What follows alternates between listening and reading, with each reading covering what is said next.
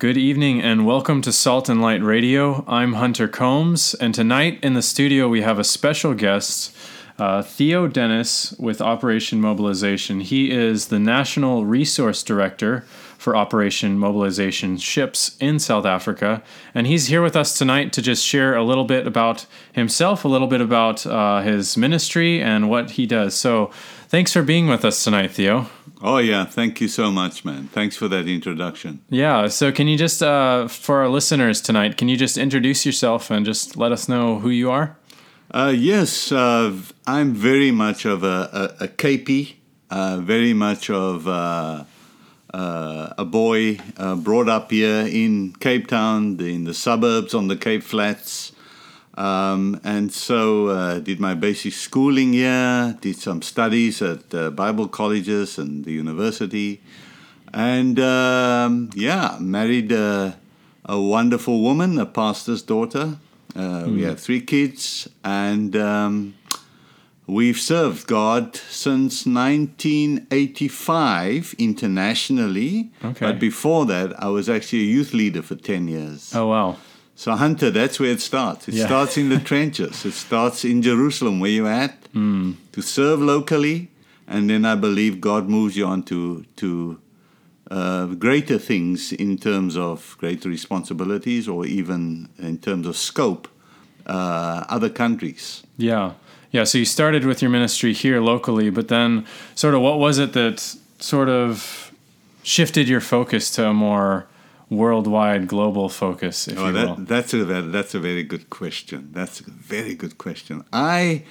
Many years ago at St. James in Kenilworth, they had a series that was conducted annually called Keswick, the Keswick Convention. Very famous conference from Keswick in England, in the Lake District. A brilliant speaker by the name of, I just can't get his name now, brilliant speaker. But anyway, what he did was he spoke on discipleship. Yeah. And the Thursday evening, he said, a disciple is also one who becomes an apostle.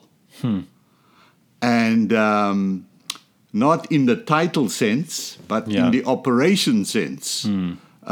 Is an apostle, he said, is a sent out one.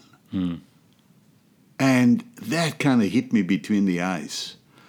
Because for quite a few years, I was sitting on my church bench and getting a hot bum and knowing I've got to go somewhere, but I didn't quite know what the motivation would be or, behind that. And by God's grace, I heard that message, and that was the start of God tugging me to move from where I was, and He had prepared me through youth leadership in my local church to be a minister, but now to thrust me to the ends of the earth. To cast you out into the harvest. Absolutely, So that basically was a biblical mandate that God used to really just, Jesus said in John 20:21, He says, as the Father has sent me, now I'm sending you.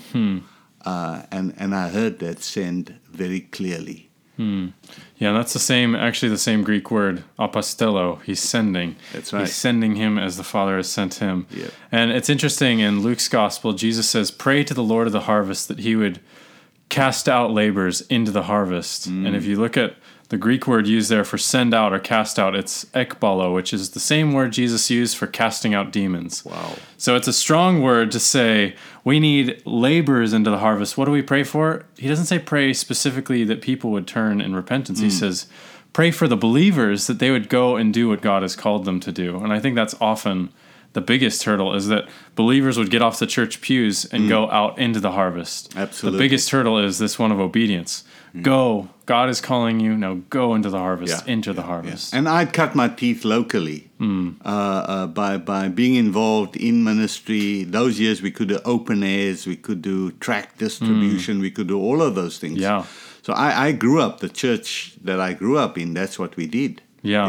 It was just part of your discipleship. Yeah. God kind of used that, my grounding locally, and moved me off into incredible journeys with him. So now today you're in Operation Mobilization, but maybe just share with us some of your history, how you began with Operation Mobilization. You shared with us sort of your calling, where you felt the Lord's now calling you into an international field. But how did you begin there? Yes, 1985, I think we started, my wife and I, coming back from that conference. A wonderful lady from WEC said, I went around the room, they had these exhibitions, where all the organizations exhibited. And I went around the room and I saw all the qualifications needed. And I had none of them. It was like, you need 3 years of Bible school, you need X amount of money, you need this and you need that. And I went to this lady and I said, I have a sense that God is calling me, but nobody seems to I don't seem to meet the criteria here. Yeah. And then she said, man, I know an organization that takes people like you. Someone at the bottom just of the barrel. An ordinary guy, with an extraordinary passion to see God use him. And of course, she introduced me to OM. And when was this? 1985. Okay. June 1985, we actually stepped out, went to a conference in Europe. From there, God led us, listen to this, to England. Wow. I didn't have a clue what we were going to do, but guess what we started with? Doing Muslim evangelism.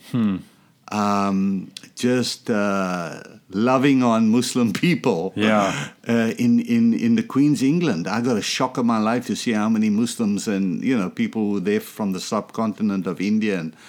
And it was just incredible to see all these people. And then I realized that, many years ago when I was at school, I had Muslim friends, and we argued about our faiths. Yeah. And then the next day we came back and said, hey, Abdul, if we're going to remain friends, then let's not talk religion. And I think most of us on the Cape Flats are there, Hunter. Yeah. We just don't want to engage because we do not want to cause arguments. But we can learn methods on how to effectively reach people and overcoming those obstacles.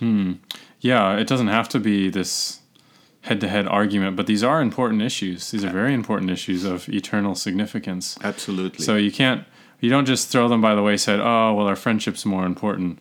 Actually, eternity, and if you love that person, you'll care where they spend eternity, so you will discuss these issues. Yeah. And just on the side, we may not come back to this, but just think, when I talk about creative ways of ministering, of just sharing what God has blessed us with, to finding creative ways of ministering to our Muslim neighbors, our Muslim families. I just share one example. Probably about 3-4 years ago, I said, Lord, what can I do to share with my neighbors? And it was Christmas time, and I thought, every Ramadan, my neighbors are sending stuff over the fence and saying, here's your barakah, here's your blessing. And I thought, let me reciprocate the favor. And so I went to Checkers, it was Pick and Pay, and I saw this Ferrero Rocher. It was about 60, 70 rands, but it was gold. And I knew my Muslim friends, they love gold. Yeah. And what happened is, long story short, I took those. I bought quite a few. I wrapped them with more gold, and I found a little card. And I wrote Isaiah 9 verse 6, or 6 verse 9. Help me. 9 verse 6. 9 to 6. Unto us a child is born, unto us.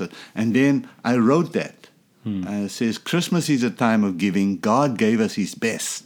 And then I wrote Isaiah 9 verse 6, unto us a child is born. And then I said, shall I continue, Lord? And yeah, absolutely. and he shall be called, the everlasting Father, the Prince of Peace. And some of those incredible names there that I couldn't believe that this child would be called Everlasting Father. Just brilliant stuff. But anyway, those are just little ways in which we can challenge in a beautiful way, just say, and as I handed that over, they received it with gladness, Yeah, so it's a way of showing love to a person, but also helping them to wrestle and grapple with the truth. Yeah. So, yeah. And then good. I also do an Easter card, by the way, with a good. hot cross bun.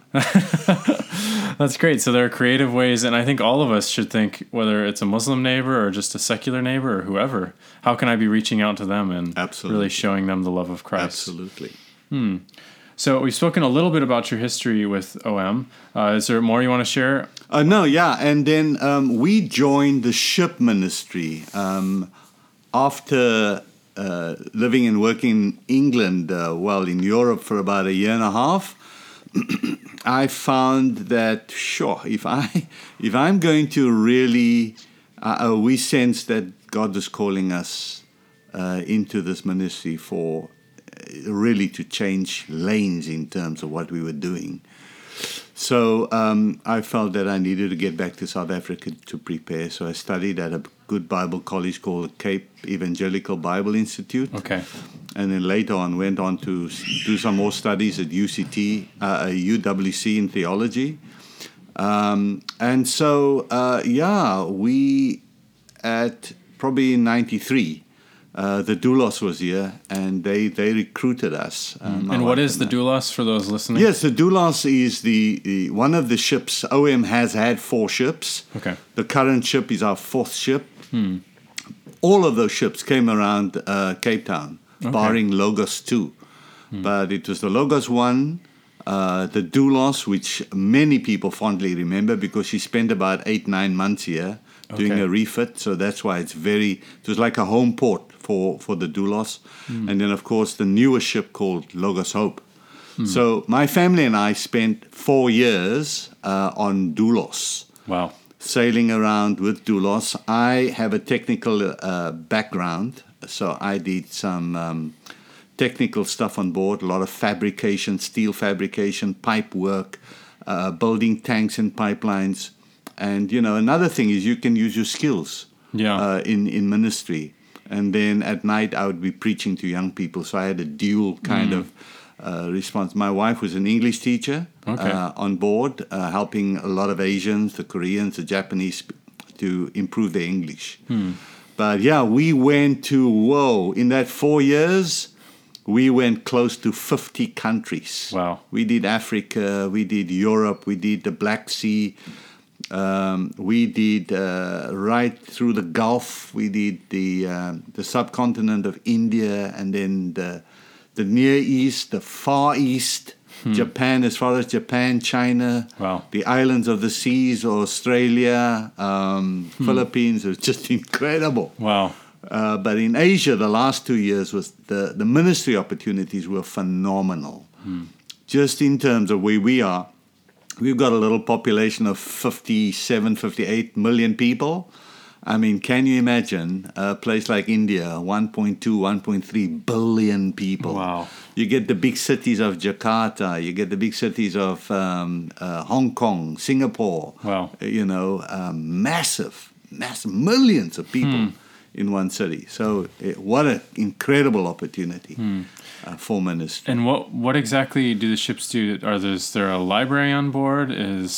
What's sort of the vision of the ships as they're traveling around for ministry? Yeah, the ship had a vision called bringing knowledge, help, and hope to the people of the world.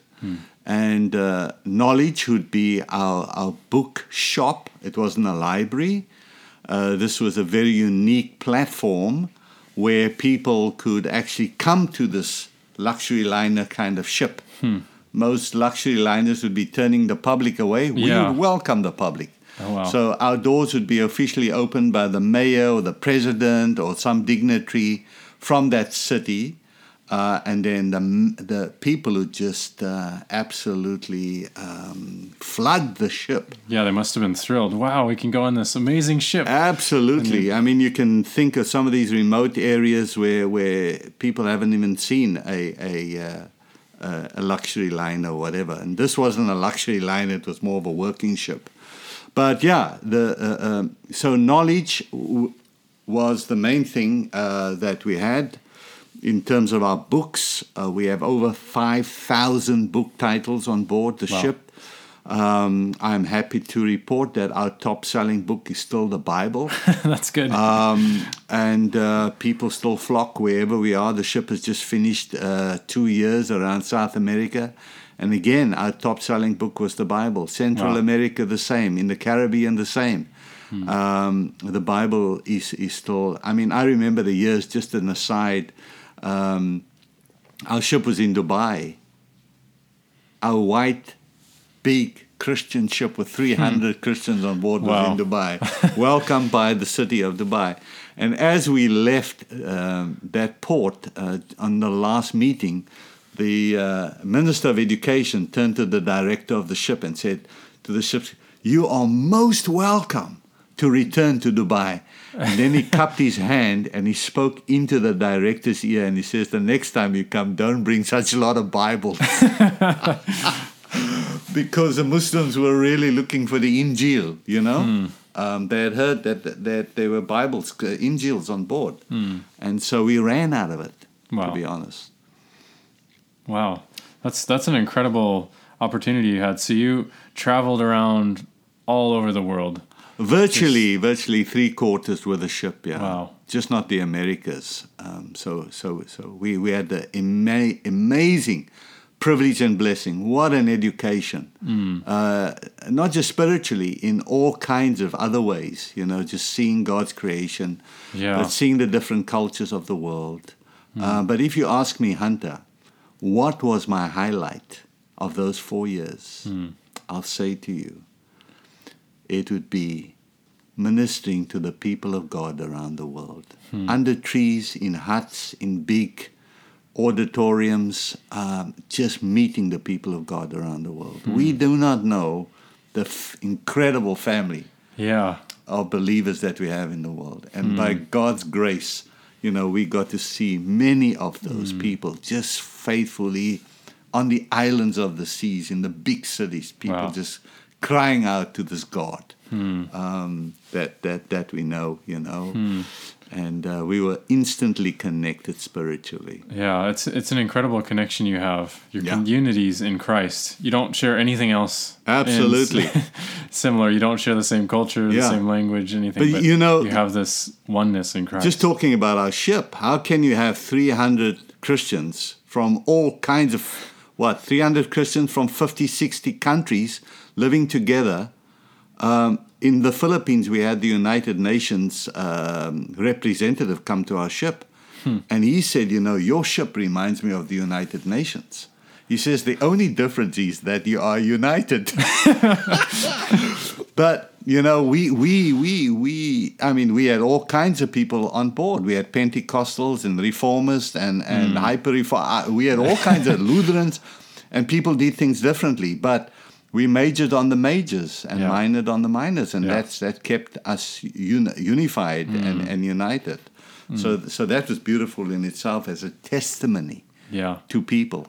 How can you live together? Yeah, and that's what Jesus says in John. He says, by this the world will know that you are my disciples, by your love for one another. Absolutely. So what's your current role now with Operation Mobilization? Yeah, my current role is that I am the resource director, manager for the ship's ministry in South Africa. So I represent the ministry. My first job is to bring awareness.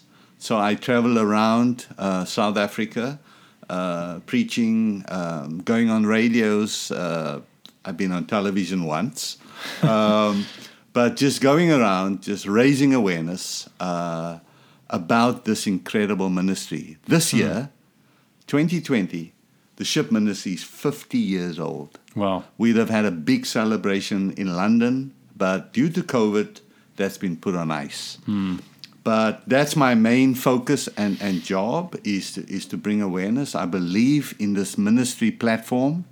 It is a dynamic ministry that God has raised up.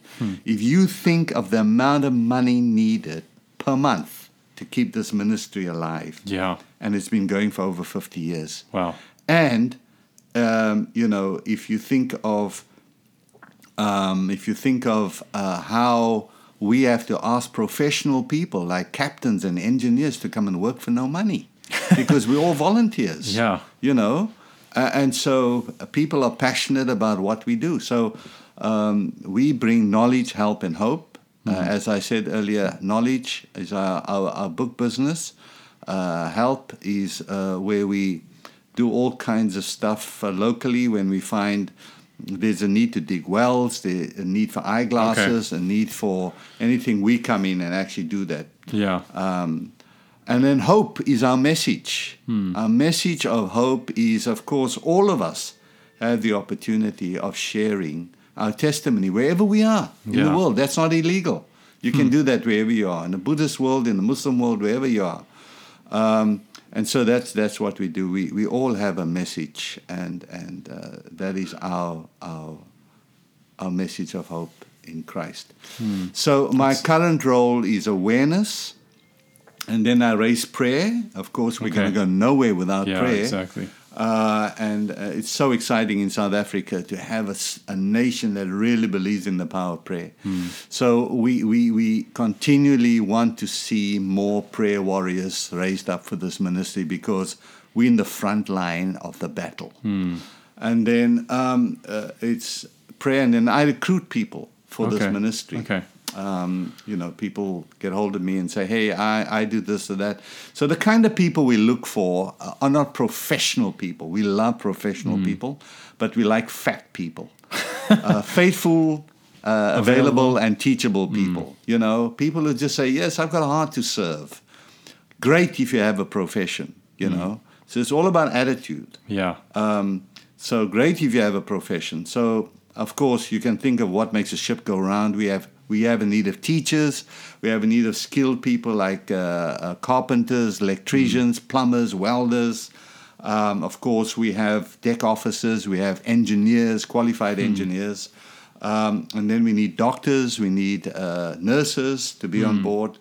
And then just, ordinary guys wanting to finish school, saying, hey, I need a gap year, we can offer a 2-year slot where you do some training, and then from there you leave and join the ship wherever it is in the world. Talking about wherever it is in the world, the ship currently is in the Caribbean, in the ABC Islands. Okay. The Dutch islands, it's in Curaçao. Okay. The sea of the ABC Islands. Huh. So it's in Curaçao, waiting to be cleared to leave to go to the Bahamas, to the Abaco Islands, where YWAM has been helping, and Samaritan's Purse has been helping the island kind of get restructured after it was totally flattened last year by Hurricane Maria. Oh, wow. Okay. I think it was Maria or Dorian. Yeah. Totally flattened by one of these hurricanes. And 30,000, 40,000 people live on the island, and they're living in tents. Wow. So that is what we sense at the moment. We just want to go serve and also just wait out COVID over there, but get involved. There's no COVID on the island. There's no COVID on our ship. Okay. So we're a good match. That's good. Yeah. That's good. So what are some opportunities if people actually want to get involved? I mean, you shared about opportunities, but what can they do to actually say someone's listening to this and they say, I want to actually get more information about how to get involved in this? How could they go about finding more information? Yes, I would say,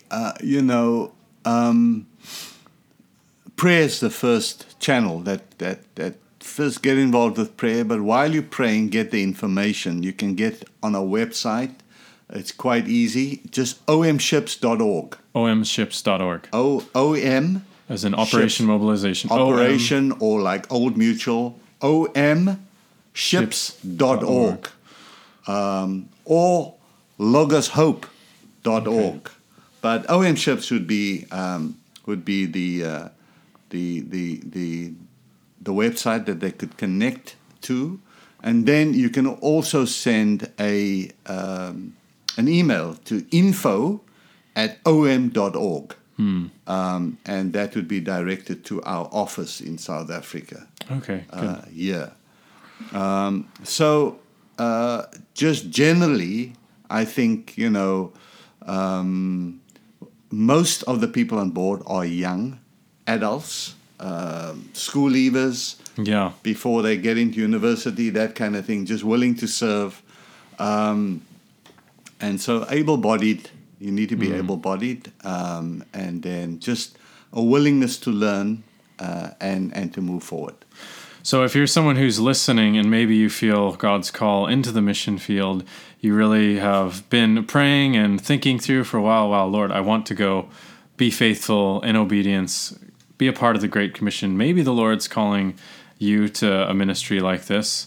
So you could visit omships.org and just think about what is it that the Lord's calling us to? What is it that the Lord's calling you to?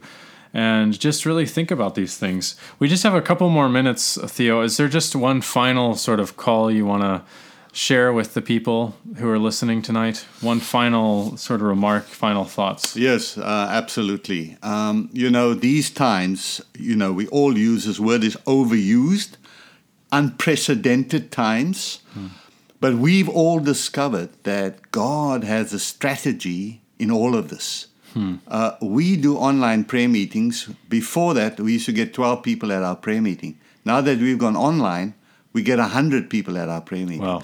So God is in all of this. Yes. I mean, it's to us, they may seem as uncertain times. This hasn't taken God by surprise. No, this is not an oops moment in heaven. No. Hey, what is this, a virus?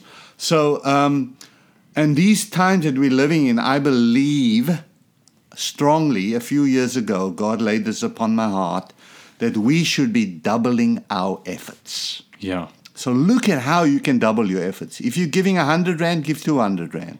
If you're saying, Lord, this is the time that I can give more time. Just think of how you and I can add value to people's lives, but above all, in terms of kingdom stuff. These are unprecedented times. We need to double our efforts. So, Hunter, I thank you for this opportunity of really just sharing, using this platform to challenge people to say, God's world is out there. As you said earlier, we are called to be thrust out into the harvest field. Pray the Lord of the harvest. Amen. Well, thank you so much for joining us tonight. We pray that this has given you something to think about and something to pray about. And until next time, good night and God bless.